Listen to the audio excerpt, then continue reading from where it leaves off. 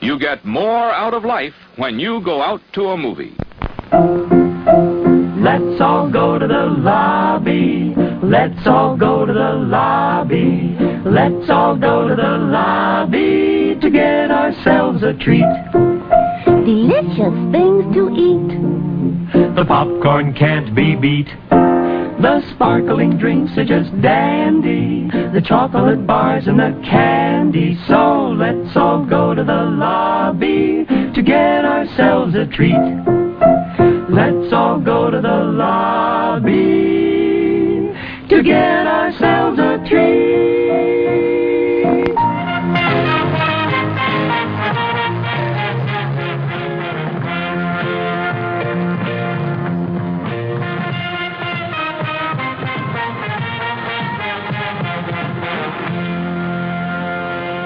Hello, welcome once again to Cinema a la carte, your place for general films, Eric? Is it right? You started that sentence and had nowhere to go.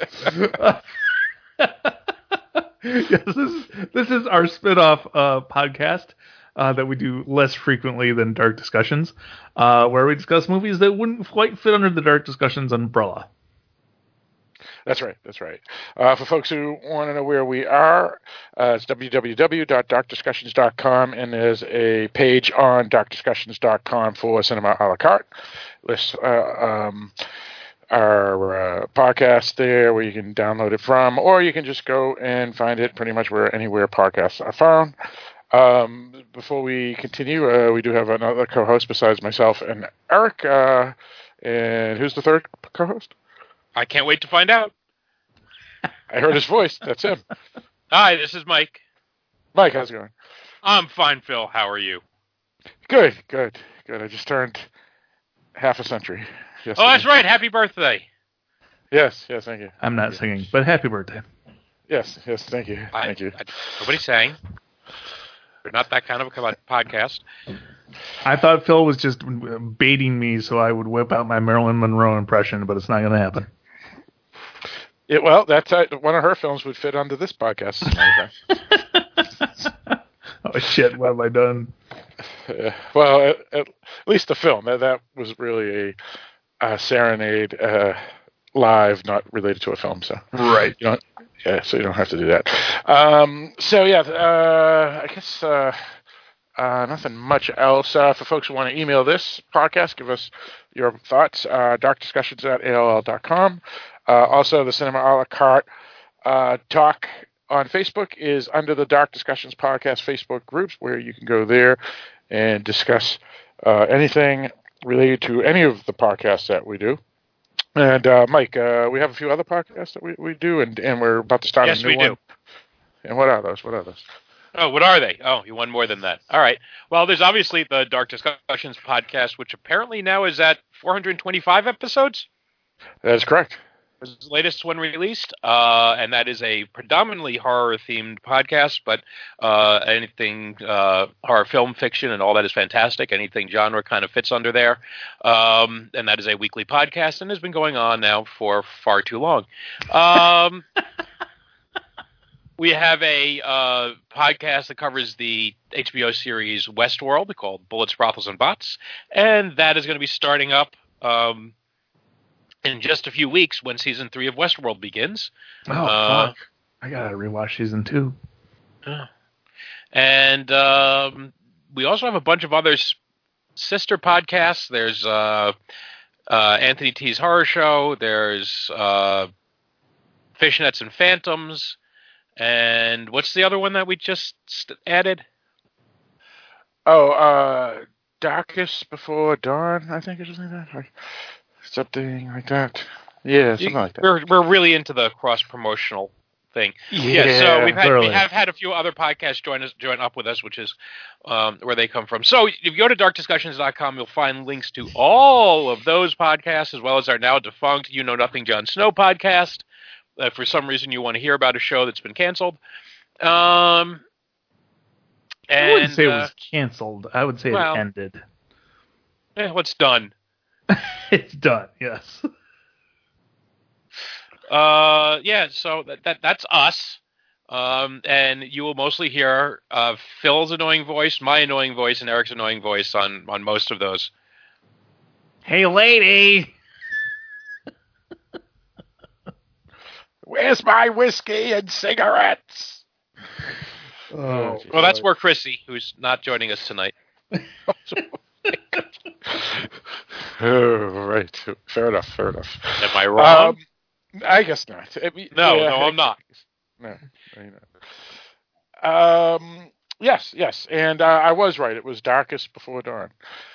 So we have a number of podcasts in cross-promotional and kind of what we call a mini network of podcasts, I guess. People that help out and promote our podcast as we try to promote theirs, where they all have pages on the darkdiscussions.com Facebook, or I should say darkdiscussions.com website. So Darkest Before Dawn, Anthony T's Horror Show, and Fishnets and Phantoms all have their own page off of the Dark Discussions front page. And those podcasts are hosted by other folk. Fishnets and Phantoms is hosted by Miss Amy Rain. Darkest Before Dawn is Andrew Durand. And Anthony T's Horror Show is Anthony Thurber. So we have some other folks that participate in the Dark Discussions feed. All right. Anything else anybody wanted to bring up? Anything? All right. I guess we can get into our topic tonight. And I think, Eric, you actually chose this topic, and it was a different topic from the prior three films that we've done. Because the other prior three films were live action, and this is a little different. So what are we going to discuss tonight? Tonight, we're going to be discussing the 2015 animated Pixar film Inside Out.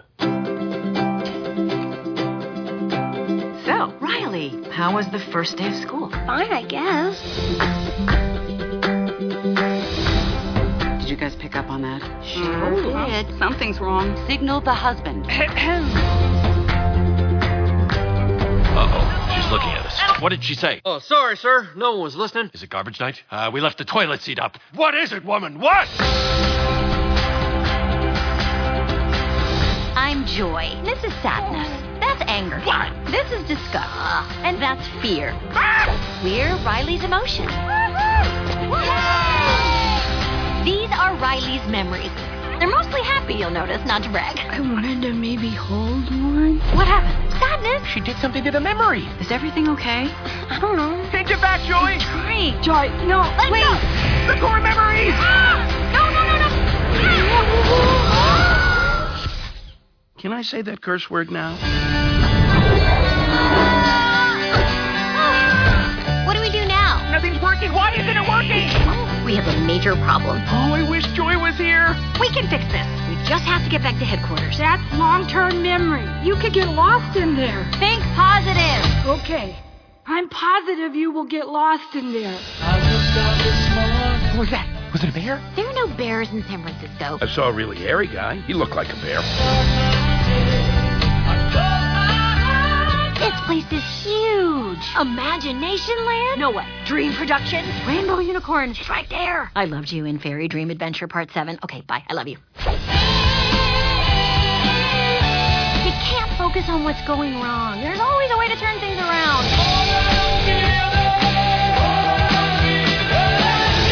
It's Broadway. Congratulations, San Francisco. You've ruined pizza.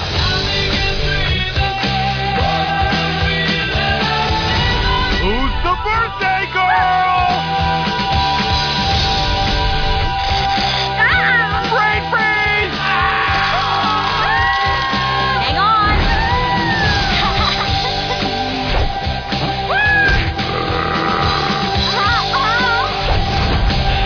Riley, here we come. That's right. Technically, Disney will say a Disney Pixar film. Yeah, well, F them. Yeah, well, they're making all the money and they own Pixar, so. Yeah, Well, them double. But separate from Disney Studio Films, Disney Animation Studios, which makes other films. So it is technically a different arm of Disney. That's correct. Yes, as Marvel is in Lucasfilm and 20th Century and so on and so forth. So this film here won the Academy Award for Best Animated Picture. It premiered at Cannes and then went out to the States, and then the world made a ton load of money. Directed by a guy named Pete Docter. Docter, yep. Yeah, and written wrong, by. But it's pronounced Doctor. That's right. That's right. And then Pete Docter, Meg LaFauve, and Josh Cooley were the screenwriters, based off a story by Pete Docter and someone named Ronnie Del Carmen. Film has a number of voice actors, including 2 veterans from The Office. And also 2 folks from Greater Boston. Amy Poehler is the lead from Burlington, Massachusetts. Phyllis Smith, who played Phyllis from The Office. Richard Kind, Louis Black, Bill Hader, Mindy Kaling, who played Kelly from The Office and is also from Boston, Massachusetts. Actually, Cambridge. And a couple other folks like Caitlin Dias, Diane Lane, and Kyle MacLachlan. I don't really have much else. I didn't really do research about what the screenwriters or doctors, meaning the director, Mr. Doctor, have done prior and whatnot. But if anybody wants to talk about that, we can do that after. But I guess we can discuss how we heard about this film and what we thought about it. So let's start with you, Eric, since you chose it. I don't remember how I originally heard about it. I do usually keep an eye out for Pixar goings on, because I got in the habit back in the day when Steve Jobs was running the place. And I watch most of them, and usually enjoy them, even the ones that don't particularly catch my eye as far as something I think I'd be interested in. I usually end up enjoying. So they got a pretty good track record with me. And then once I watched this, it turned out to be, frankly, one of the more brilliant things I've ever seen, because of what they put forth in the movie, and we'll get into that in detail later. It's basically the story of a young girl that moves to San Francisco with her parents, and all the emotions she goes through experiencing that, and all of her emotions are personified with the voice actors that Phil was listing off previously. So I think it's a fantastic movie, and really has a pretty good message as well. There's stuff for kids. Kids could enjoy this movie, but adults could also enjoy this movie, which is part of the magic that makes Pixar as wonderful as they are. All right, very good. Mike. Phil. All right, very good. Mike. Phil. Yes? No. You're not helpful, Mike. That's my lot in life. So yeah, I heard about this because Disney has a marketing department with a budget larger than the gross national product of many nations. Yeah, I saw this one in theaters. I've seen a lot of the Pixar films in theaters, though not all of them. Still a couple I haven't caught up with. This is a solid film. I think this is probably my 4th watch now, maybe 3rd watch. I just finished rewatching it. Yeah, and I think Eric sums it up. I'm curious why exactly this was the one that he wanted. There's a whole lot of Pixar. This is probably is this the first Cinema a la carte film that really there was no chance of us covering on Dark Discussions at all? I would agree with that. I would agree. Mm-hmm. Yeah, the other three or edge cases. Yeah, the other 3 technically could have been, and it's kind of sort of, but this one I don't think we would have ever thought of as a Dark Discussions, even as the etc. side. Right. But even though it is topically, it would qualify because it's fantasy and science fiction-y and all that's fantastic. So, and it's sad. So there's nothing I've ever wanted more than to be inside the head of an 11-year-old girl. So there's nothing creepy about this. Only if you make it creepy, Mike. Only if you make it creepy. Yeah, well, okay. So, no, yeah, it's a lot of fun. And by the way, if you have Disney Plus, you can watch it there if you subscribe to that. If not, there's always the old Blu-ray, DVD, 4K, or whatever. VOD rental. You can rent VOD rentals, yeah. right? Yeah. Yeah. Sorry. But continue your thoughts, feelings, and all that other stuff. Yeah. So it's a film I like a lot, but I like it more for just the gags and the casting. I think more than the story. Not that there's anything wrong with the story. It is well plotted out, like a lot of Pixar stuff tends to be. But I think the cast of the voices, like Lewis Black as Anger and Amy Poehler as Joy. Amy Poehler, I know best as the lead in Parks and Rec. And she is just a bundle of enthusiasm in most of the projects I've seen her in. So she works brilliantly as Joy. Saturday Night Live. Yeah, and Saturday Night Live. Bill Hader's Fear. It's just impeccably cast, and just little jokes. And I think of the one that always sticks with me is when I think they're on the train and they knock over the boxes of Facts and Opinion. That's a good one. And get them mixed up. It's, oh no, we mixed up Facts and Opinion. It happens all the time. I just find that particularly hysterical. When they're trying to decide what to do, we could go and shut ourselves in the closet and shout that curse word we know. It's a good one. I find Lewis Black particularly hysterical as Anger, and then like a lot of the very quick cutaways at the end. And there's a couple of times in the film where they cut to the inner voices of Mom and Dad, and then at the end of the film, they just kind of do a chain of going from one inner voice to another inner voice to another inner voice. The cat and the boy that's Honey. Yeah, girl, red alert. Yeah. So I really enjoyed that, and it's I know a lot of my students I teach high school students. There are a lot of let's say freshman girls, I guess, would have been around the time when this came out, who really liked this film. So maybe it's a little bit more geared towards the adolescent girl because it is a film about an adolescent girl. I have no idea. Apparently, there's this whole thing about being happy that is a bad thing now. I don't know. I don't get it.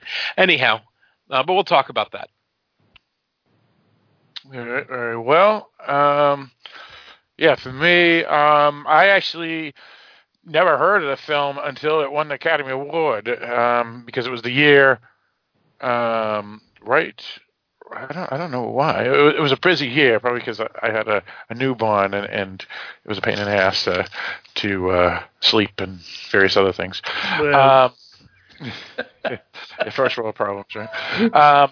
So I decided when it was time to let my kids see a film, I said, well, this one just won the Academy Award, so I bought this first. So this was my very first VOD purchase, I think, ever, to be honest. Yeah. So 2016 VOD purchase of the film. And since then I've bought many other films, not just kids films. But so I watched the film a number of times, or was forced to watch the film a number of times. and it was one of our go-to films for the kids in the car. When we drove for our 45 minutes or an hour to the beach or to wherever, to Boston, it would be one of the iPad films. I'm kind of like Mike on this one. As a coherent story, it makes sense and stuff, but it wasn't as interesting to me as their more streamlined stories, whether it's Pixar or Disney animation or whatnot. But the gags and the casting and the interesting artwork of the inner mind was interesting. I mean, we've seen this in horror films from Cell and various other films like The Inner Mind of a Monster. But this one here, obviously is a little different, and it works really good. And the go-between between the real life and the inside of the girl's mind life kind of is pretty smooth. So it deserves its good rating and its respect from award season and the money box office that it made. Right now it has like 98% on Rotten Tomatoes, which is amazing. And probably so because the script is very complex because it's just a weird film. So yeah, I thought it was pretty good. I've always liked the film. I've seen it, like I said, a number of times, probably more than either Mike and Eric combined, because I have small kids. But well, kids like they just latch onto a thing, but they quickly tire of it. Right after 200 watches, it should be. Yeah. And then it went to the Wizard of Oz, and then after that it went to Frozen, and after that it went to on and on and on. Yeah. So I've seen all those films like 400 times in the past 5 years. Never mind Wizard of Oz a dozen times prior to that. Yeah, my niece, when Lion King came out, the original, they had the VHS for. I think Bambi. She had the VHS for Bambi, that was on constant, like just that was done. Play it again, rewind, play it again, and then Lion King, same thing, was just watch the same thing over and over and over again. Oh yeah, absolutely, yeah, absolutely. So I've seen Moana, and I've seen The Sleeping Beauty, and Toy Story, and Tangled like 70 times in a year. But either way, yeah. So I think the only fault of this film that really upset me is that the parents actually moved out of Minnesota and went to California, and it was the stupidest thing anybody would ever do. Besides that, everything else of the movie is awesome. Who the hell would want to move to California from Minnesota? Minnesota, a lot of people, is farm, particularly ones that have experienced Minnesota winter. Yeah, well, that's I'll give you that. Or people who probably have a tech job. Yeah, that's true. That's true. Like I think the dad does. I mean. Yeah, I think that's exactly why they moved to California, because I think it is near the. They never really spell it out, but it's implied. Yeah. There's talk of investors. Yeah, that's right. Yeah, exactly. Yeah. So yeah, that kind of sucks. You had to move from place to this other place that is California, but. Otherwise, this was 5 years ago. They didn't quite have the pooping on the street problems that San Francisco has now. That's true. It's not funny, but it is funny. That's funny. It's gross. It's funny if you're not there. It's funny. It's gross because it's happening to them. That's why it's funny. Right. And didn't they just have a thing where illegal aliens are not allowed to be arrested if they are pulled over with no license, but Americans are still arrested if they don't have any license? It's just the whole state is just strange. Yeah. I just don't weird. Let's let them be them and just hope the big one hits sometime soon. They can break away, float off. Maybe they can join Japan. Yeah, maybe. I know some of the counties. To be clear, that's not all of California. There's some very lovely parts of the state. Yes. Like the Redwood Forest, for instance. Indeed, it was. You mean the forest moon of Endor? Anyway. Okay. It is where it is. All right. So I guess that's pretty much that. So I guess Eric, do we have a wiki for this film? Wiki. After young Riley is uprooted from her Midwest life and moved to San Francisco, her emotions, joy, fear, anger, disgust, and sadness, conflict on how best to navigate a new city, house, and school. Yeah, and that's pretty much it. That's what causes the the anger and all the others to go nuts in the brain. Mm-hmm. Yeah, sadness, and Mike didn't mention Phyllis Smith, but she was outstanding in this film. I felt as well. Sadness. Yeah, she was good. Yes. Yeah. I don't think there was anybody good, bad in this movie. No. No, but I know. I remember before the film came out, there was buzz about how wonderful Sadness was, and I just found Sadness was okay. Mm-hmm. I just found Anger far more fun. Well, you can probably relate with Anger more. Oh, I probably can. I think there's a good reason why. With the dad, it's Anger that has control more, because as a guy, like, you're allowed to feel anger more than you are allowed to feel sad, where girls tend to be allowed to feel sad more. Well, and honestly, you hear girls talking about having a good cry, and guys just go, huh? Well, and honestly, that's why I like this movie so much, is because I understand what you guys are saying about the story. But the message of the movie is really that you need all of your emotions to have a comprehensive life. And if you try and shut one of them down, it's not necessarily the most healthy thing to do. And really, the whole, to me, the message of this movie throughout the whole thing, they're trying to keep sadness away from everything because they don't want sadness to infect memories and everything. But really, your sadness is an important part of your life, and it needs to be there. As somebody who has struggles with depression, I really kind of appreciated that message. But it still sucks.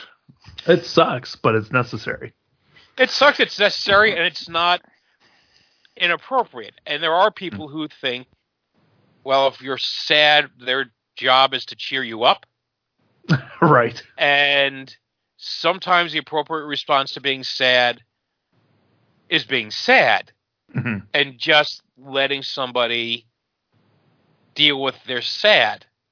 Right. Right. Don't need to fix it because it's not something that's wrong. Right. And there is also a scene in the film which I think is a precursor to a thing I see a lot now in films, which is where the mom tells the Riley to smile, for Dad, right? We got to smile for Dad. Mm-hmm. And it kind of ties into this thing where we see girls being told to smile. Now, I don't know that it's a thing. I'm hearing from women in my life that it is, and I am not doubting that.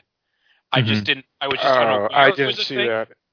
I didn't see that for this film. I saw it as your father, and she was talking about herself. Never mind the father, which is, we don't want you to be sad, so try to be happy and smile. Right. I don't know. It wasn't like a man or a woman saying to us. No. It's a different thing, but it is a thing where I think there is more pressure on girls to be smiley and happy and bubbly.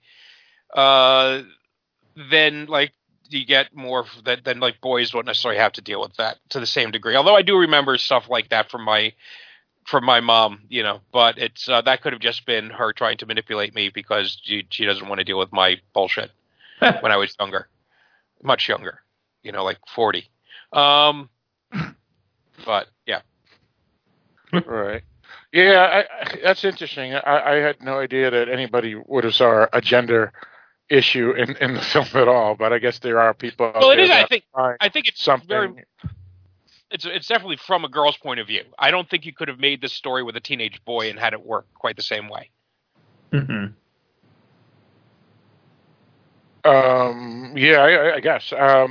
But I meant a gender as in a male-dominated world forcing girls to smile. I don't think it's meant as a male-dominated thing, but I think it is just sort of a stereotypical societal thing. I don't think that was put into the movie as a message. I think you can see it if you're looking for it. Well, again, I think that's why I wouldn't have noticed it in the same way 5 years ago as I would now, that in the last 2 years or so, it's become more of a overt thing. Mm-hmm. But I think it's just, again, it's the idea of just be able to embrace your emotions. If you're happy, you're happy. If you're not happy, you're not happy. See, and this is what I have to disagree with you, Mike, about if this was a boy rather than a girl. I don't know. I mean, I could relate to this as easily as I assume a girl who was watching this, because when I was dropped off at basketball camp as a kid, I had my meltdown because where's my mommy, and I'm in 5 miles out of Boston and my parents are 30 miles away or whatever. So I guess, think, but the story would be different because as a boy, your negative emotions tend to be a lot more pissy. It tends to be much more testosterone fueled rage than it is, right. Sadness. Yeah, all right. I guess a male that listens to Taylor Swift and stuff like that, I guess I'm a little less testosterone-y, I guess. Testosterone, the San Francisco treat. There you go. No, but on a serious note, I guess that's interesting perspective, Mike. I noticed right away when I saw the film, and I felt it was interesting because, again, this was 5 years ago that the film came out, and I saw it in 2016, right after it won the Academy Award. So that's still 4 years ago. A woman-led cartoon film that wasn't in the real world, not fantastical, was new to me, and so that I noticed immediately. But as the movie went along, and she likes hockey, and she did things like that. It just came to me. It's like I didn't notice the gender after the first watch, kind of thing. Similar to The Descent. I remember when The Descent came out, everybody's like, "Oh my God, a woman horror film, and is it misogynistic and all this other stuff?" And then now everybody just talks about how great of a film it was, and even some people says that it was a landmark film because it was all female cast and not misogynistic. And so certain things do pop up just because it's different. But that's interesting that now 2 years later, or 2 years from when this smiling thing came up, that it's now noticeable. And so I don't know. It's just interesting. I'm now just mumbling on, I guess. Yeah, pretty much. It was just a small thing, but I thought it was interesting. Yeah, that's and again, it's a completely different thing, but it just sort of stuck in my mind, not as a fight the patriarchy thing, but it just stuck out in my mind more as a scene than it would have previously. Gotcha. Yeah, I guess my parents have said the same thing to me. Smile, make your mom happy or make your father happy, whatever. So. Mm-hmm. Or make your grandparents happy or whatever, but yeah. All right, fair enough. I guess it's depends on your perspective and how you've experienced life that you'll determine certain things in the film. That's why we go on now. I was just going to say we should probably throw up a little spoiler flag. We haven't really talked any specifics yet, but I'm sure we're going to at some point. So I just want to throw that out there. We will be talking about specifics of this film shortly. Yeah. And at this point, I don't think we need to. It doesn't have to be a straight review anyway, because now it's 5-6 years later, and it's won an Academy Award. Most people who've seen it are and want to hear a podcast about it would want to hear perspectives rather than Phil. You can never stop me from throwing up the spoiler flag. Fair enough. Yes, I think it's a consideration for our listeners. So. If you haven't seen Inside Out and you wish to before you want to hear details about it, go do that now and come back and listen to the rest later. Yes. So anyway, probably the reason I chose this movie and the reason I love this movie so much is because the conceptualization of the mind. I thought the way that they decided to do this was brilliant. You've got joy, fear, anger, disgust, and sadness, and they're at any one time, one is driving the bus, right? One's at the console controlling everything, and as Riley goes through life experiences, memories are formed, And usually the person who's at the console when the memory is formed has their emotion attached to it, and all the memories get lined up into a tube. And then when Riley goes to sleep at the end of the day, all the memories in the tube get downloaded into long-term storage. And every once in a while, something gets tucked away as a core memory, the core memories are what form her basic personality. And I thought the conceptualization of that was just masterful, particularly when at the end of the movie, as she's now maturing and headed towards puberty, they have to expand the console so that more than one emotion can be at the helm at the same time, and the memories that are being formed are more complex. They're not as simplistic as just being joy, fear, anger, disgust, or sadness. There are multiple emotions mixed up all in the same memory. I was waiting for horny to step in at the end. Well, horny's not an emotion. Now, Eric, at least not as depicted in this movie. No, yeah, okay. But that's a really good point, Eric. Because memories, as they're created, or just incidents, right, where she is there and something happens.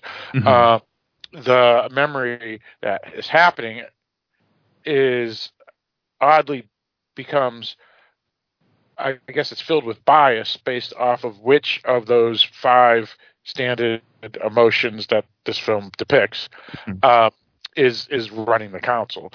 So it's interesting. Like memories will be happy, but had something happen prior, they could be sad, and the same memory, if you really look at it, could have had a different spin for a different child. But again, it depends on who's running the console. Right. Mm-hmm. So it is kind of interesting aspect of it. And Joy, as well, at least as shown in this movie, shows up first. So she's kind of the boss, and she tries to keep control as much as she possibly can, because she feels like joy is the best emotion, and wants everything to be about joy, and the others only step up when she allows them, until something disastrous happens. And she's not around to control them. Joy is a selfish, controlling bitch, is what you're trying to say. A little, yeah. Well, you could look at it that way, but technically, as we know, if there's no quote unquote leader, even in a democracy, chaos happens. So technically, her emotion, if we look at all these 5 emotions, is probably the most stable, and I would say the best emotion too, because you don't want to always be sad, you don't always want to be disgusted, you don't always want to be angry, and you don't always want to be frightened.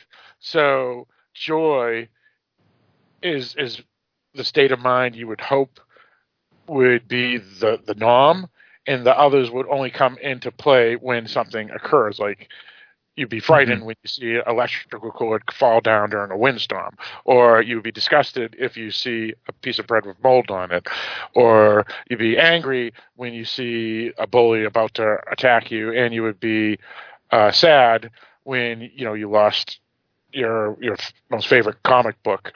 So Or when you see a pizza with broccoli on it, you would be angry, afraid, sad, and disgusted all together. Right. That is true. You'd feel anything but joy. That was a good moment in the movie. Well, I understand the point you're trying to make, Phil, but just to throw it out there, not all people have joy as their predominant emotions. There's some people with I don't know, idiosyncrasies or conditions, whatever you want to say. Like there are people who are constantly afraid of just about everything around them, and that's their default state. There are people who are germaphobes who are constantly disgusted with everything around them. So I understand your point you're making, but joy might not be the predominant emotion for everybody. Sometimes that's why I said you would hope. Yeah, you would hope. I don't know. I've been around people who are always happy. They can be kind of disturbing all on their own. Well, and they also might be on drugs. Also, joy doesn't necessarily mean you're obnoxiously happy. It just means that your internal self is content. Wonder what that's like. But I think it's fair to say this Joy was obnoxiously happy. Right. As depicted. Yeah. Okay. Well, I don't know. I don't know. I mean, the character Riley in the Joy state didn't seem obnoxious, even if the character Joy was obnoxious. Right, but again, she's only an internalization of a feeling. So what counts is what Riley shows. All right. But Joy's still obnoxious. I guess. I mean, I like Joy. I mean, she was cool. She was the one I would most like to be around, I think. I don't know that I would want to be around someone that only had one emotion all the time. And that's really the point of this movie, is that you need all your emotions. They're all important. Yeah. Well, yeah, exactly. They show it, right? Because again, if there's a danger, you want fear to appear because fear will protect you. Same with disgust, and same with anger, and same with sadness. It's just that when you, like Eric, you mentioned some more anomalies like OCD, disgust, or people who are anger would be people that, like some sociopath dictator that shoots people, on and on. So you don't want those to, in other words, you want a healthy balance. Yeah, and I also would think you would want those others to only come in when necessary and also not go to the extreme. So you don't want to have Gus appear except when disgust is required, and not because you see a piece of pepper and say, "Oh my God, this whole thing's ruined. I can't eat it," and throw it out. Like my daughter would do this afternoon. It's like, we just ordered you it's pepper. It's a spice. I can't eat it. It's like, oh, for Christ's sakes. So you don't want that. So I see disgust way too much, and I see anger way too much from my kids. Fear's not too bad. It's and but you just used it to get them to go to sleep by threatening to take away their nightlight. because their anger and oh my God. But they needed a nightlight, and they were afraid if the nightlight was gone, you used their fear against them, like jujitsu. Well, unfortunately, their joy was misbehaving, and they were causing havoc. Their joy was missing. Their joy was forgotten. Their joy was torturing their parents. So that's our joy. Yeah. But anyway, so yeah. So my point is that all the other emotions are important. It's just that we don't want them to be extremes, because if they are, you're going to have problems. Right. At least I feel that way. And I think that's what's interesting about this film, is that Joy doesn't want them at all, generally. It's just, especially sadness, and it's her journey, this film, even more than Riley or any other character, to learn that the other emotions are important. And now she understands why they're important. Obviously, they don't show a person with behavioral health in this film, because if they did, they would show the dictator and the mobster and the whatever. I'll watch that movie. Outside In.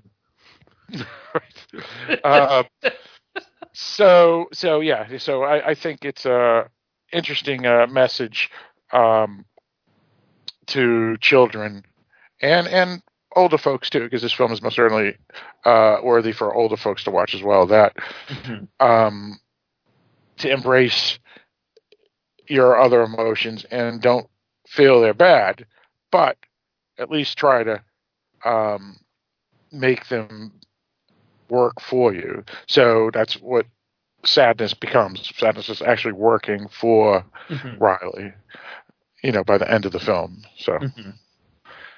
Well, and I also like the visual representation of sadness touching memories and infecting them, for lack of a better word. I thought that was really interesting because it happens sometimes, like I have great memories of my mom, but she passed a few years ago. So every once in a while I start to think about one of my happy mom memories and it'll become a little sad because she's not around anymore. And I thought that was interesting how they depicted that in the movie. Yeah, absolutely.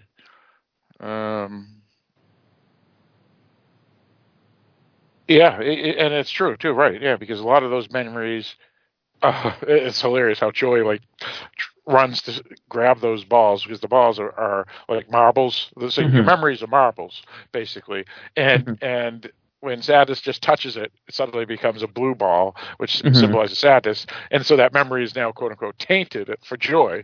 And so Joy is running around trying to save all the memories and hide them from Sadness from touching them. Right. Yeah. And yet, your analogy, Eric, makes sense. That a happy memory can also have sadness because of something that happens even after the fact that the memory occurred. Well, and you were talking about how this is really the journey of Joy, but Joy is part of Riley, so it's really the journey of Riley emotionally maturing, and developing more complex emotions as she's getting older. Right. Yeah. Yeah, and it shows, like her imaginary friend and eventually imaginary friend. Bing Bong. I love Bing Bong. Yeah, Richard Kind was the voice of Bing Bong, and Richard Kind is one of my favorite actors. He's usually in comedic stuff, and when he is, he makes me laugh pretty hard because just something about the combination of his voice and his face is really just kind of funny in and of itself. That might sound mean. I didn't mean it to be mean, but he's very funny.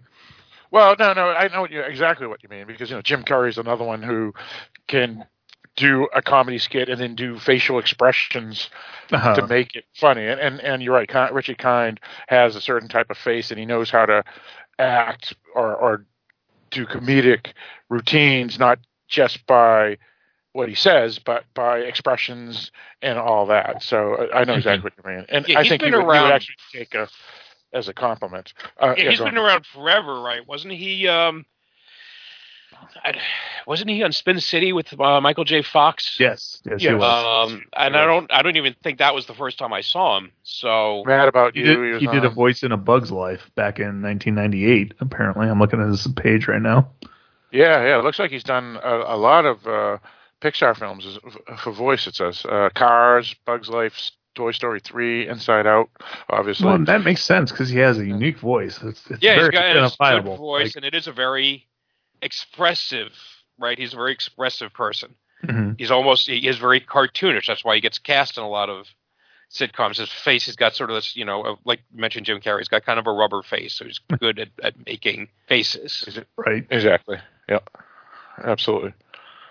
Yeah. Well, and he plays a character of Bing Bong in this movie who's Riley's imaginary friend from childhood, and he's been pretty much relegated to the past. And Joy and Sadness stumble across him when they get lost in the rest of the brain.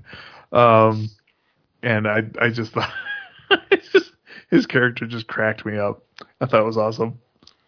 Yeah. And the thing is, no matter how great the character is, the point of that whole character shows the growth of Riley, the real character in the film, where her memories, fade away. They show right, and it's kind of bittersweet because Bing Bong was a great part of her childhood, and then eventually he fades away forever. And it's bittersweet. He helps get her joy back before he does. That's true. That's exactly right. Yep. Yeah. Right. So and you kind of felt that coming, or I did. Because she is 11. He has been put in the dustbin. She's not going to go back to having an imaginary friend. So I wasn't at all surprised to see that he was going to be, the sacrificial lamb in this story. That he'd make the heroic sacrifice. That is not a knock. Just was an observation about it. So I don't know what the point of that was, but anyway, yeah. So he's right. It's almost all like these little every comment I say, Mike, I have no point after. Like, why did I say that? Well, and the character is he's part cat, part elephant, mostly cotton candy. Yeah, and he cries. Was it balloons or is cries candy? Yeah, and I want to think something I like about it. It is something really absurd and ridiculous that you can see a little girl kind of coming up with, right? It's hard to think of adult brains coming up with things that are so incoherent, but it works. Well, and they did. And the whole process of forgetting was kind of something interesting they put in this movie too, because they have the long-term storage, which is just shelves and shelves and shelves and shelves of these memory marbles, right? And a lot of them are becoming like grayed out. They're fading. And so there are these workmen going through the memories. They're like, oh, we don't need this anymore. And they have this like vacuum tube that takes all the fading memories and puts them down into the. Do they have a name for the canyon? I forget what it is. Yeah, they do, but I forget what it's called. The memory hole. So they suck all the fading memories in the memory hole, and like just some of the comments that these people making decisions of what to hang on to are making was cracking me up. Like they're like, oh, look at all these piano lessons. Do we need no? Hang on to Heart and Soul and Chopsticks and get rid of the rest. Right. Typical like employees in a warehouse or a government site saying, yeah, let's just dump this and we'll keep. Yeah, it was, one of them was Paula Poundstone. I can't remember who the other actor was who plays the one sorting through the memories. Okay. Right. Right. Yeah. And the best one was, oh, here's that stupid chime from that commercial. Oh, let's keep that one. That's a good one. Oh, right. that was a recurring thing. It made me laugh every single time. Yeah. And that comes up. That is done as a much more than a 3-beat. That's like a 5-beat, I think, in this film. Random going commercial that these people send up to the front of the mind every once in a while just for fun. Right. Oh, Bobby Moynihan played the other one. Thank you. Yeah, and he played Saturday Night Live comedian. Saturday Night Live from 2008 to 2017. So, yep. But one of the things I did like about it is that a lot of this, a lot of it really is how the brain works, obviously in a cartoonish form and a personified form, but you do dream to process your memories. You hold on to memories short term, and then some of them do get dumped long term afterwards, and a lot of them get just discarded. And again, real memories do eventually go away. Stuff that you used to know by heart, and then now you can't anymore, and it's just a matter. And so I kind of liked a lot of that, understanding something small part of cognitive science or what we've learned about how memory functions, how the brain functions and learning functions. So I did kind of enjoy a lot of that. And it's not a mistake. They did their research. Before they wrote this movie. Well, they knew that there would be podcasters who would be criticizing them if they got how memory worked wrong. And I did like how Disney is designing theme parks even when they're not designing theme parks. That right. The memory train. We're memory train. We're gonna go to Friendship Land or Friendship Island and Hockey Island. I laughed so hard the first time the train of thought came through. I was just like, oh my god, it's a train. It's an actual train.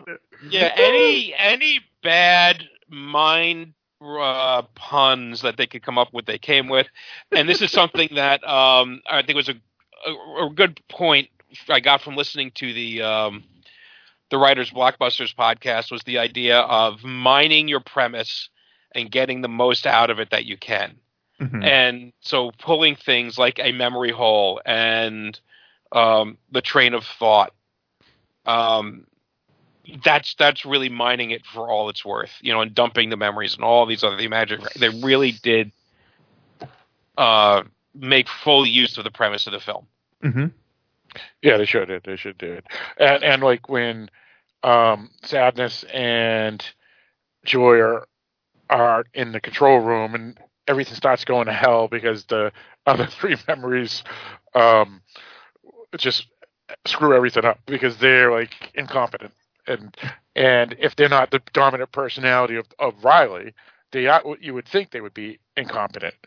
So it's not even just the brain emotion. It's also the emotions. Never mind just the memory chamber and all that too. So I think the film grabs both of them and does it well, kind of. And it's interesting how they just chose those 5 memories and oddly. They work, I mean, you could think like I'm sure they could have thought of other stuff, but and they did. I was watching one of the special features today, and they were talking about how many they had to start with. Like they showed a little thing that was voiced with pencil drawings that they'd done with the emotion Henri, who was French. Oh, and what was that for? And they're like, no, this is way too complicated. We got to pare it down. And they made the decision to use the ones they did. Gotcha. Yeah, because I mean they could have had dozens of more, you think, but these 5 were enough to really get the point across. And as Mike, you said, or maybe it was you, Eric, this is a not mature girl, 11-year-old who hasn't even hit puberty or adolescence yet, really, and so her feelings would be a little different than a fully developed adult, and so I think that worked just using these 5, and that pretty much was the point of the film, was to really, I mean, I guess the point of the film was Sadness and Joy trying to live together. The other 3 were more used as, I guess, comedic skits. Yeah, thank you. That's the word I was looking for. Yeah. Mm-hmm. And again, I think when you look at it's, I think they correct whether it's an innate thing or societal thing, what we would think of as emotions that are more likely for women to express: happiness and sadness, crying, where men it's going to be much more anger. I think they gendered the. I think we're learning something about Mike tonight, Phil. Oh yeah, that's what I think. Well, it is right. I mean, it's there's a reason why most violent criminals are men. It's just that they're much more likely to act out on their anger. And you see this with teenage boys, see a teenage boy in my class, he's got a cast on his head. What happened? I punched the wall. I can't say I've never done that. When men get upset, it tends to come out much more often as anger and rage. I'm not saying women don't get angry. They obviously do, but they're, crying is a much more common female emotion or a reaction to negative stress than it is with men. I saw somebody post a meme the other day that said, when women shoot anger out of their eyes in the form of tears, if it were up to them, they'd be lasers. Jeez. That's funny.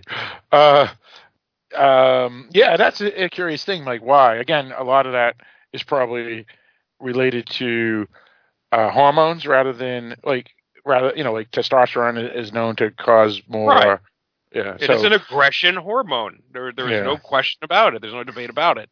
And again, I'm not saying that this is how it should be. I think that's part of the point of the film, right? Is that your emotions are your emotions, and you should be allowed to feel your emotions, whatever they are. Yep.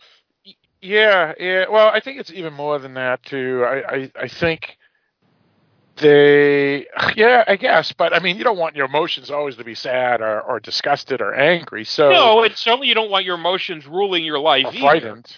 Yeah. But sometimes there's a reason. There's a reason we have fear, right? Right. There's a point. I think that's what the film's saying more is that these other emotions, which may not be appealing, are necessary, and we should be happy to have them and accept them. Yes, I think that's the better message than saying it, I guess, a different way. I felt you were saying it, Mike. Right. You were both saying the same thing. Just use different words. Right. Everything's good. Okay, fair enough. Or is it? Dun, dun, dun. Fight! There's the anger showing. Now, I do have a question that I thought was very bizarre. I've always noticed it every time I watch this film, which is when they ever go into the father's brain, and they ever go into the woman's brain, the mother's brain, all the emotions of the same gender, but in the girl's brain, they're male and female emotions. Yeah, I noticed that too. Oh, you did? Okay.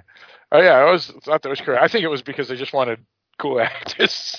They said, "Oh, who's the best actor to be angry? So let's bring this guy in." So, that's all I could think of. Could be. Yeah. Well, I think part of it, if you look, the models were not that different.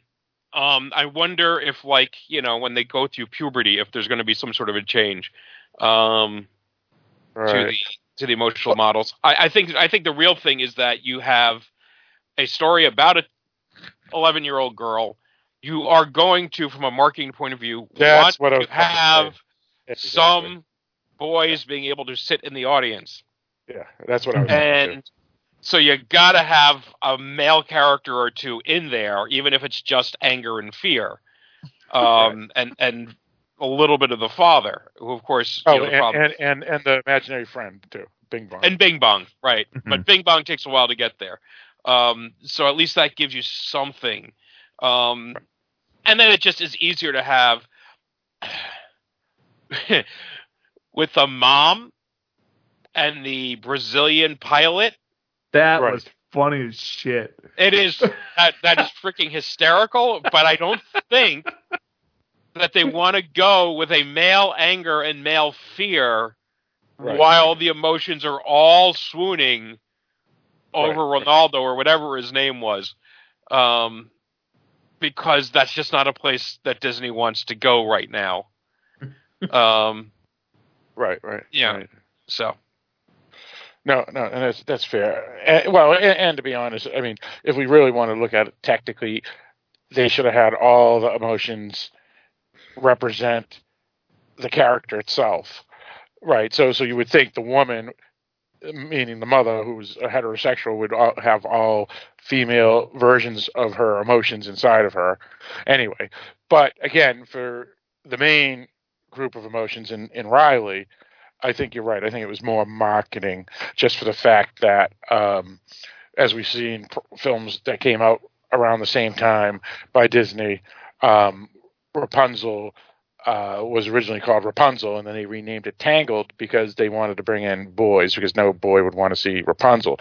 And then Frozen was supposed to be called the Snow Queen, and they renamed it to Frozen because they wanted boys to come and see the film. And so I think you're absolutely right. A teenager or 11-year-old girl will boy want to see a film about an 11-year-old girl? Not necessarily, but there's male anger. That's cool.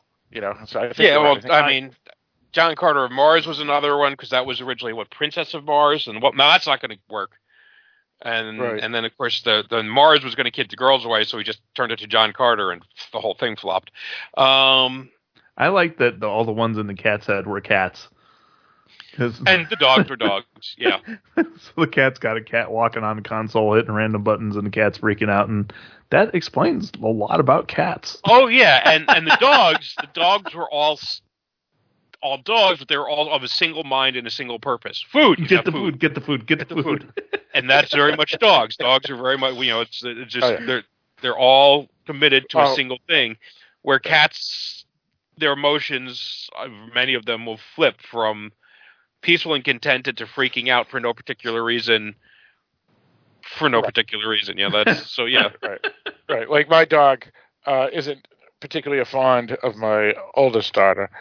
But when my oldest daughter is eating pretzels, my dog sits right next to her and just stares at her and stares because there's always a chance. There's always a chance. It's food. So yeah, and that's true. That's true. So they portray dogs and cats pretty good in this. I wish they did a whole film on the dogs and cats. That would be awesome. Right. Well, except for the fact that they don't talk. Yeah, that's true. That would be so. I mean, they could do it. One of my favorite characters, in Pixar history and maybe in Disney history is Doug from Up. Oh, okay, yeah. Dog was the best. Yeah. Squirrel. Yeah.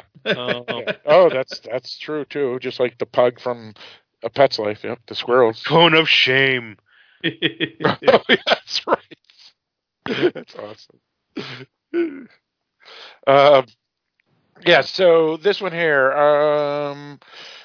I think some of the weaker parts, oddly, were the parts between the beginning and the memory hole incident. So, like you remember when the characters go into that building and they turn into like abstract. Yeah. I wasn't a fan of that part of the film. I thought it dragged the film a little bit, but that may have just been me. I don't know. What do you guys think? It didn't upset me. It was just set up. Yeah, I did feel the story maybe dragged a bit in the middle, and could have been tightened up. I think they had a lot of great ideas, and they wanted to get them all in there.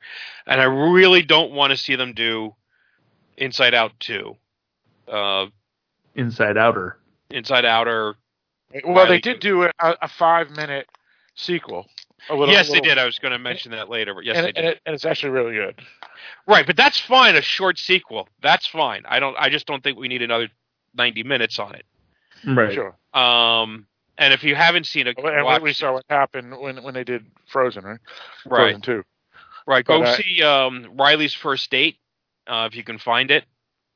It's probably on Disney Plus. I wouldn't doubt. It is on Disney Plus. I just watched it because I finished watching Inside, and it popped up. It's also on iTunes because I bought the movie on iTunes, and it's filled with extras, and that's one of the extras.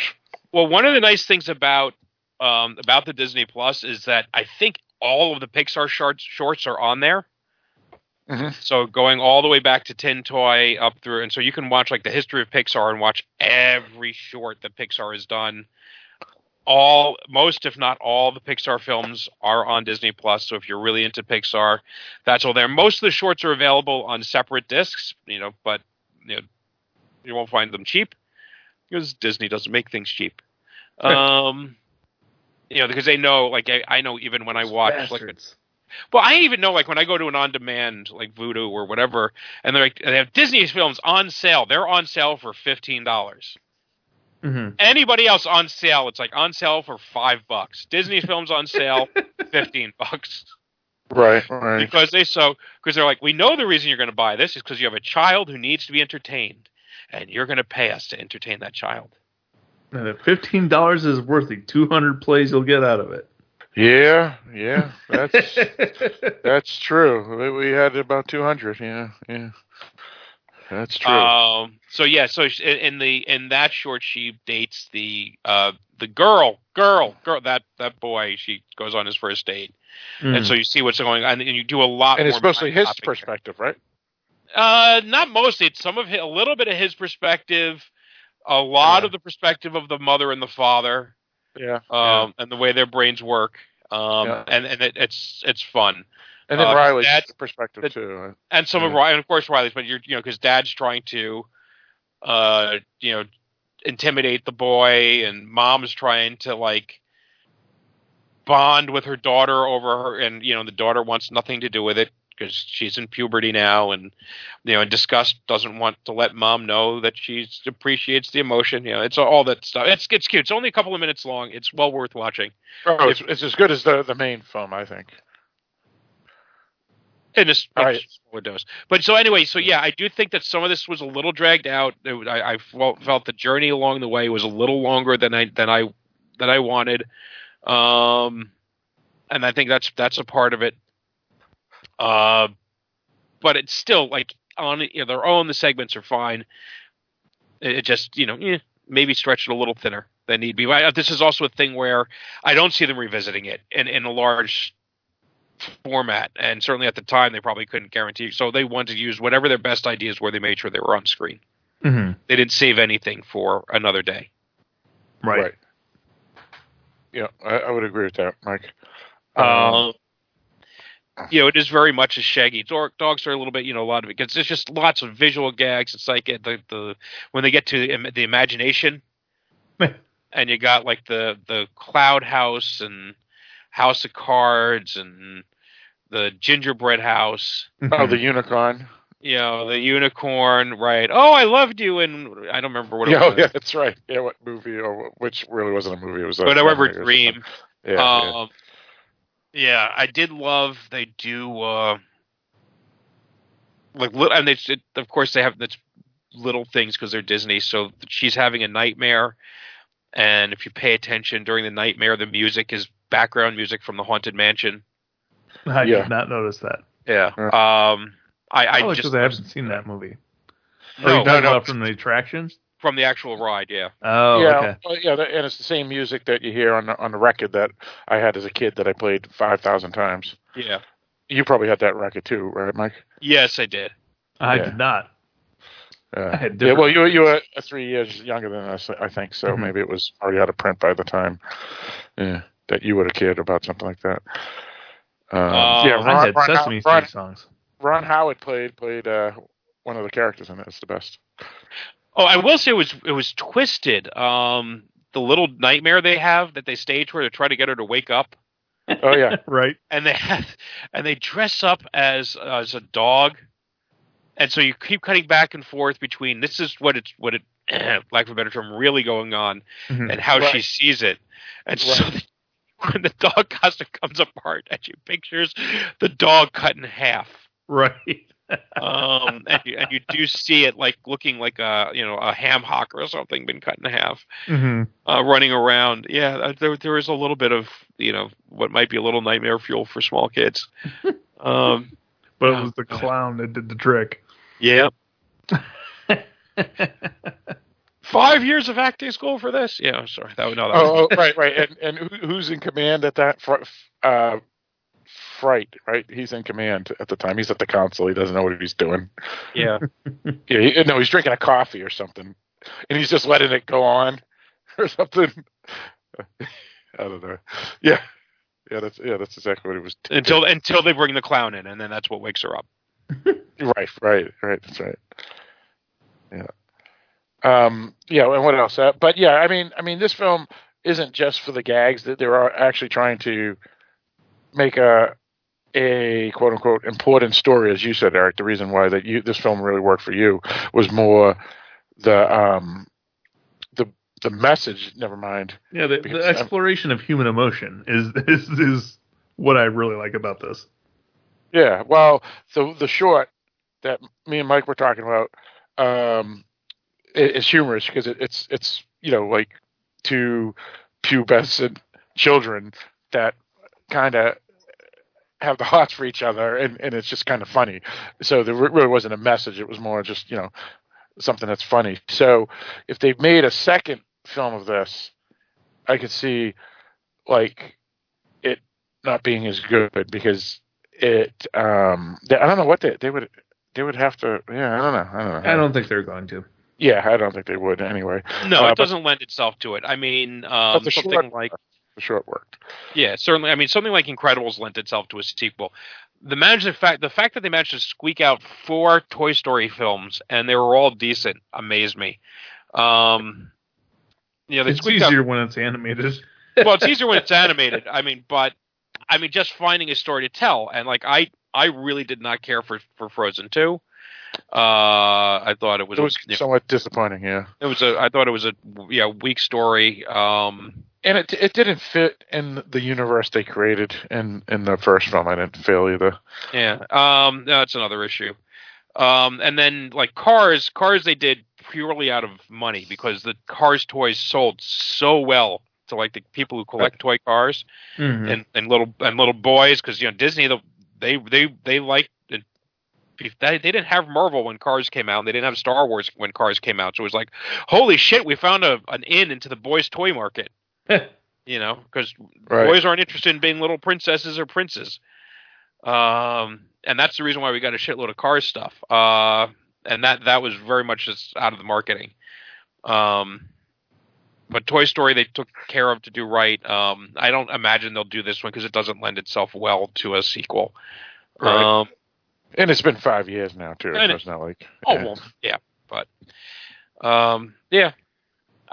I think they hit it well. I think they did a really good job with it. I wouldn't be surprised as I'm thinking about it. I am a little shocked they didn't utilize it more in some of its theme parks, like with Journey to Imagination. You might have been in Epcot. They might have been able to use it, but it's Disney. They want synergy.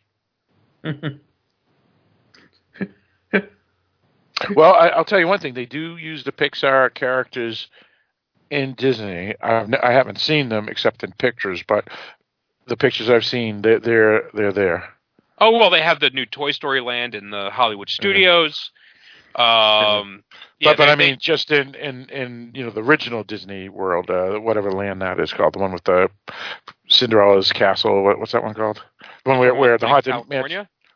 No. The land Magic Kingdom. The Magic Kingdom. They have all the characters there, including the Inside Out folk. Yeah, I mean, they've got they even have the Simpsons. The Laugh Factory from Monsters Inc. They've got a lot of stuff that they're slowly factoring in and finding ways to weave it in. Right. Yeah, you're right. Monster Inc. too. Yeah. Because it never occurred to me that they would add those characters to the parks, but now they're doing it. Mm-hmm. So back to this film, Eric. What other items that you wanted to bring up that really interested you about it? Because I'm sure there's other stuff too. I mean, we've talked about a bunch of stuff, but nothing. I mean, we've hit the main points as far as I'm concerned. Yeah, we really have actually. Let's see what else I wanted to bring up. I don't know. Yeah, I mean, we pretty much hit all the main points, really. Mm-hmm. What about the blobs that played the things that worked in her brain? What were they supposed to be called, right? Because they were just these blobs, like the ones that ran the camera during the little skits, or the two that were sucking the memories down the hole. They're just blobs. Are they They're thoughts, and then you put a filter on them, and they become something more in focus. Yeah. Okay. Yeah. All right. I get it. Yeah. Right. Because that's when they put the camera on the thoughts. She sees the teacher, and she sees the kids in the classroom, or whatever. Okay. Gotcha. Mm-hmm. Okay. Makes sense. Yeah. Let's see. What about you, Mike? Anything else you want to bring up? Well, I was just looking over some of the things I wrote down, which were some of the lines, and some of which. Remember the funny movie when the dog died? No. That comes up a couple times. When they're driving through and they're looking, driving through San Francisco, Anger says something. I saw a hairy guy. He looked like a bear, which is again Bigfoot. Well, this is San Francisco, Phil. There is something San Francisco has long been known for. and it's what is it? A hairy guy that looks like a bear? No, Phil is apparently unaware of this, Mike. Yeah, a bear is a slang term for a large, hairy homosexual male. I've never heard this before. Yeah, it's a subset of gay culture. Some gay men are into what they call bears. I have been told that I would be considered a bear if I were homosexual.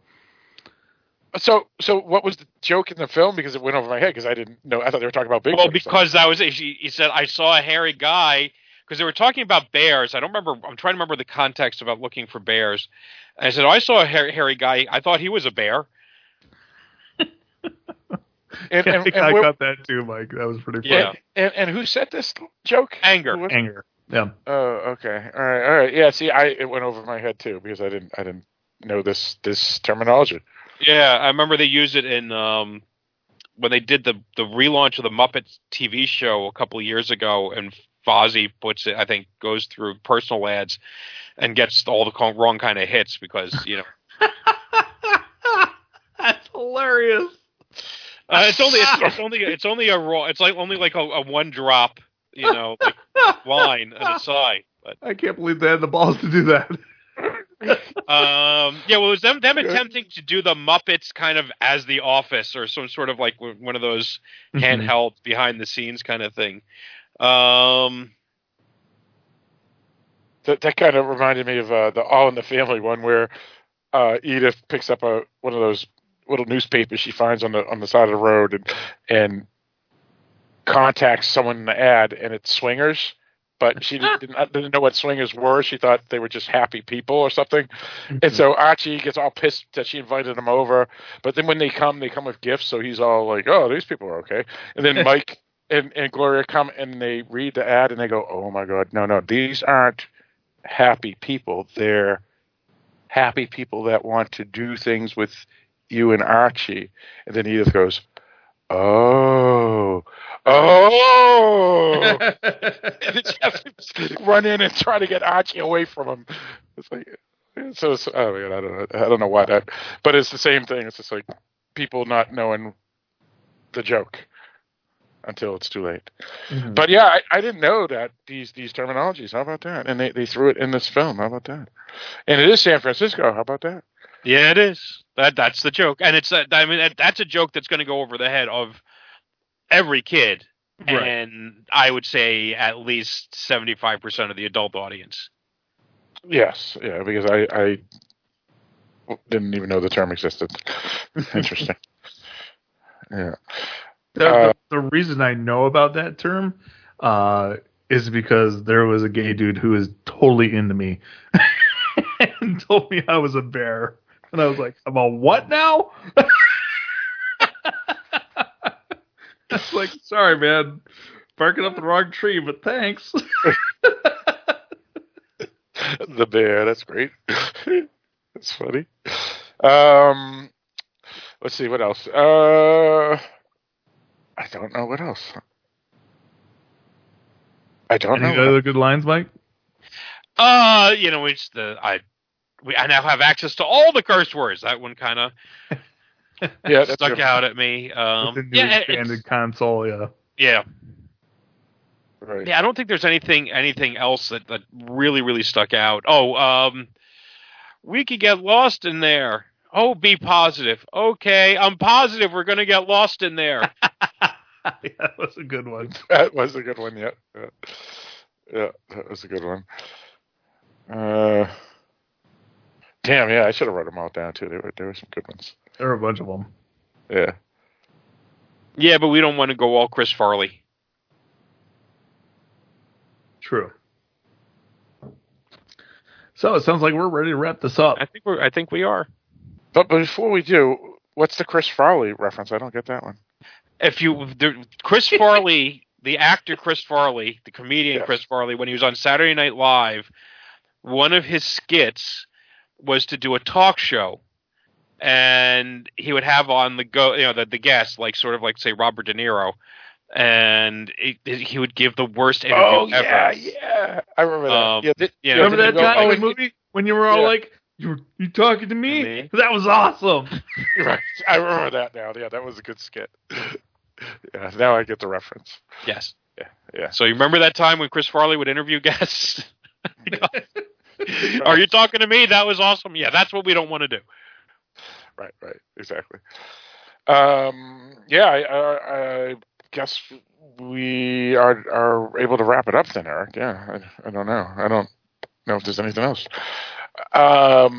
So let's see. I guess we can do some house cleaning and then give our final thoughts. So, in general, genre news, anything that anybody, or just film news, anybody wanted to bring up? I don't know if you want to talk about this or not, but Harvey Weinstein was convicted today. Yeah, a lot of people. You know what's odd is that it's good, most certainly, but for a serial rapist that only stopped because he got caught. I guess they're only he gets 6 to 29 years or something. So a lot of people are saying that this is a defeat for the prosecution, even though they got the conviction. And they may be, because you think you should get life if you're a serial rapist. I mean, this is a violent crime. He was acquitted of the crimes that had a life sentence attached to them. Right. So in that manner, if you want to look at it that way, yeah, it's they didn't give him as much time as they theoretically could have. Right. And here's the thing: his sentencing, I read 5 to 25. I don't know where you got your numbers, Phil. Yeah, I made a mistake. I was just guessing because I remember it was something like that. So yes, 5 to 25. So so if he gets 5, I'll be a little upset. But if he gets 25, I'm perfectly okay with that because he's 70 something now. He'll be in his 90s. He's look, if they give him 25 years, it's a life sentence. Right, more or unless less. he gets parole. Obviously. And if he gets pardoned, then that's a whole different issue. No, parole. And even then, right, he could get paroled. I don't know how much bad behavior a 70-year-old man can get up to in prison. But he won't go to bad prison. He's going to go to soft prison probably. Mm-hmm. But I have a feeling, given the history, given the charges, they're likely to go higher than lower. But you never know. You just take the fact that he's getting punished, even if it's not your specific account that he gets nailed on, and so much time has passed on so many of these things. Mm-hmm. Just be glad you got him for something. Don't be pissed that you couldn't get Al Capone on bootlegging when you could only get him on tax evasion. Tax evasion. Yeah, just get him on for what you get him for, and let the rest take care of itself. I'll agree. It would be disappointing if he only had 5 years and then could get out in 2. That would be a miscarriage. But at this point, given the things he did, there really isn't going to be. There are certain people their crimes go so far. Especially when it's repetitive, there's really no justice you're going to get on this earth at the very least, right? It's unless you're going to just have him getting raped every day in prison, I guess maybe that would work, which might, by the way, happen anyway. And the thing of it is, he did a whole bunch of stuff that he can't be convicted for. Yeah. I was listening to. It's a podcast done by Justin Long. Do you know who that is, the actor? Yeah. Yes. Yeah, he's good. He does a podcast with his brother called Life is Short. Yeah, he does a podcast with his brother called Life is Short, where he interviews celebrities. And he recently interviewed Mira Sorvino, who was a victim. Well, not in a way. She wasn't actually assaulted. Harvey Weinstein made a pass at her more than once, and she shut him down. But because of that, he blacklisted her. And back in the mid-'90s, her career was red hot. She won an Oscar, and then didn't get another studio job for 15 years. from the ages of 30 to 45, she didn't get a studio job. Because Harvey Weinstein blacklisted her. And she said when she found out I mean, she for a while suspected that might be the case, but after a while, it just like started to mess with her head, and she was like, "I guess I'm just not good enough anymore." And I mean, it's a really interesting interview to listen to. She's a really smart woman and interesting to listen to. But she was like, you know what? At this point, she doesn't have any regrets about the way things happened, because if they hadn't happened the way they did, she wouldn't have met her husband. They wouldn't have their kids, who she loves more than anything in the universe. But at the same time, man, what a dick. Yeah. And she also didn't have to have sex with Harvey Weinstein. Right. So, like, I'm sure that's not the only story like that out there. He's not a good person. Yeah. I mean, Eric, the best was yesterday. I'm watching a movie that Eric recommended. So I'm watching it yesterday, and the first 2 seconds, Miramax. And I immediately text Eric. I go, I'm watching the film you recommended. However, the first 2 seconds, I felt like vomiting because it was Miramax. Right. But yeah, he's just a rotten, terrible human being. But, I mean, even a film, whether he produced it or not, or whatnot, there's all these other people that worked on the film, and we can't like ban watching films that he participated in just because then you're punishing everybody that worked on that film, not just him. And some people who worked with him in the past, like Kevin Smith, in particular, pretty much owes his career to Harvey Weinstein, because they're the ones that bought Clerks, right? Yeah. But when all this went down, he said, you know what, from here on forward, I'm not going to make a single penny of profit off of Clerks. Any residuals I get off that movie will go to this women's foundation. So I thought that was a pretty cool way to handle that. Sure. And again, it's not his fault that... Right. So technically, even if he said, I'm not going to give the money, this is my money, whatever. I mean, for him to do that is just awesome.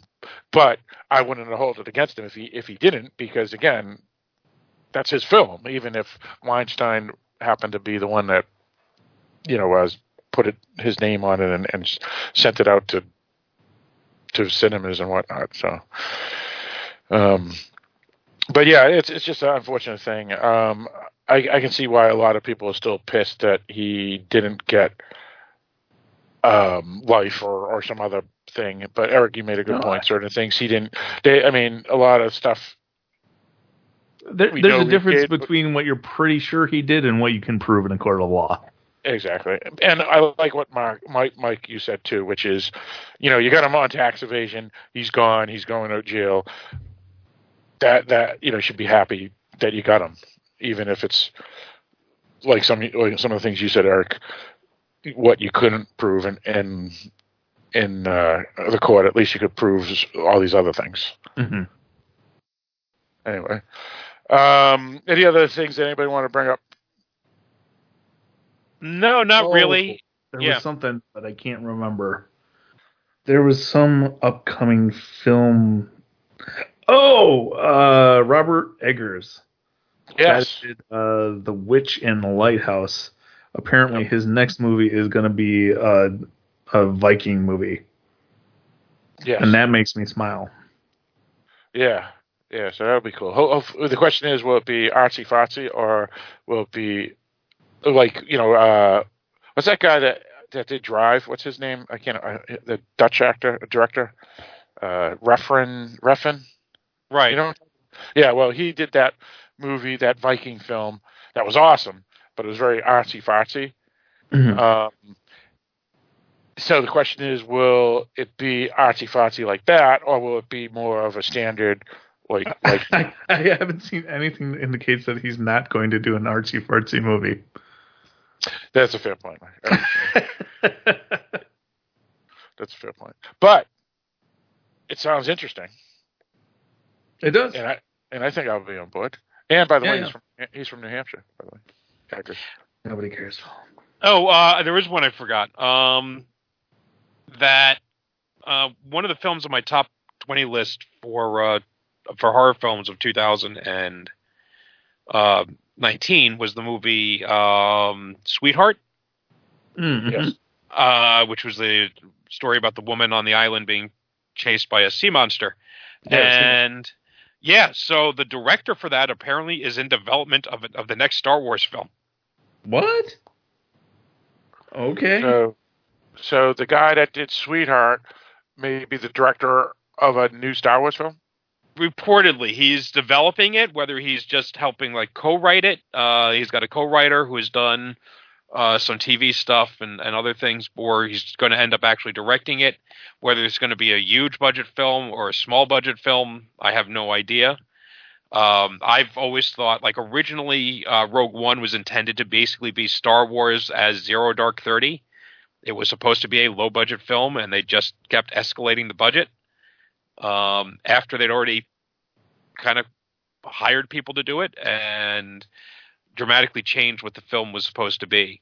I still think that approach could work, and certainly would save them the risk of something like Solo, which, made $400 million, but still ended up losing money because of all the money they spent making that film. Sure. Right. And all that behind-the-scenes stuff. Basically, one thing Disney is not good at is leaks. They're not good at protecting leaks. And so that didn't help Solo either with all the things behind the scenes. So that's interesting news, Mike. Yeah, that is interesting. I mean, it's been done before. I mean, the guy that did those Amazing Spider-Man flicks who had done only Clown prior to that, so he did Clown. Mark Webb, right? Who did? Yeah. So he did Clown, which was a nothing budget film that was really good that Eli Roth produced, only because the guy made a 5-minute trailer. Oh, no, he's the one who did he's done the new ones, the last the new ones. Films. Yes, right. Exactly. Yeah. Amazing Spider-Man. Mark Webb was the Amazing. No, that's Amazing Spider-Man were the other two. It's easy to lose track. Okay. All right, so Clown movie. So let's see what this guy's name is. You're saying it's John Watts. That's it. Yeah, John Watts. Yeah, so it's happened before. Sweetheart was probably a nothing budget film. Someone liked the guy. He went in for an interview.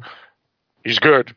He did a good interview. He knows how to interview, and so let's give him the Star Wars film. So yeah, maybe, and it's probably a smart thing to do, because when you bring in these bigger guys like Rian Johnson and whatever, they want to do, or the guy that did Jurassic World or Benioff and Weiss, these guys are great directors, but they have their own, vision, I guess. While if you bring in these lesser known directors, that have talent, they're more apt to follow. And Star Wars is one of those things where you figure they would want to keep things standardized because of the world they build and all that. So bringing in these younger or less known directors that have talent, why not? Bring in the new rookie type of thing, like in baseball. I don't know. What's your thoughts on that, Mike? I mean, it's similar to how they brought Joe Johnson, this nobody director, and they gave him Thor, right? Or not Thor. Was it Thor? Captain America. Captain America, yeah, and it was great. Yeah, I think Star Wars is something that markets itself, right? More or less. You don't need to go all out with stars. You don't need to go all out with a big name director to make that film and get people to go see it. Mm-hmm. Yeah, but I think fundamentally, if they just give themselves time to make the movies instead of rushing them into production and development when they don't have stories nailed down, which is what they did a lot with the last 6 films. 5 films. I think they'll have better product, and it's hopefully what they're going to do. Hopefully they learn some lessons. Indeed. Yep. Any other news anybody want to bring up?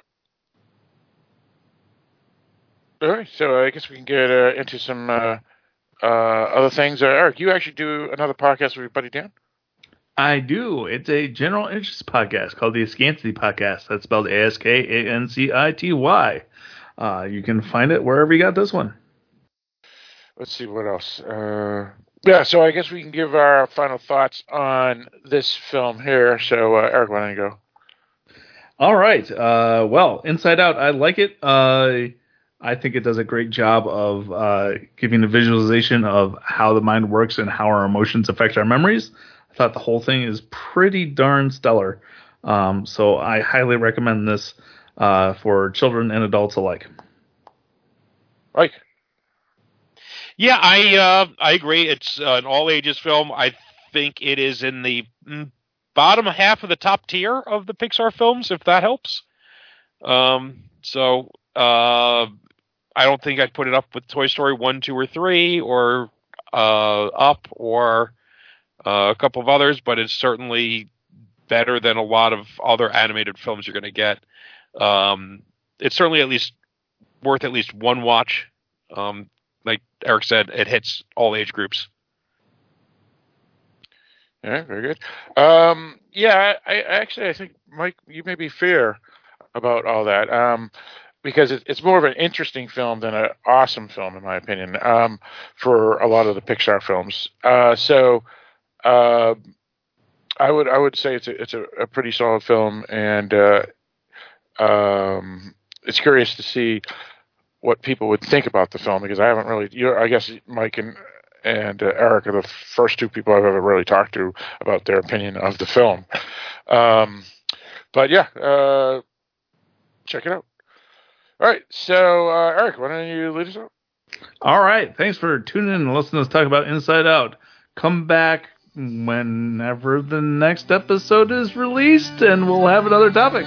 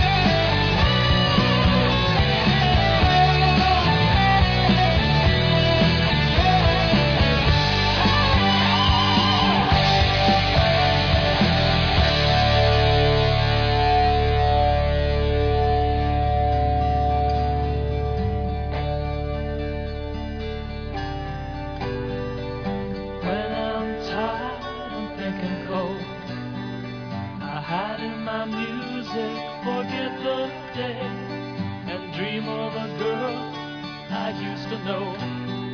I close my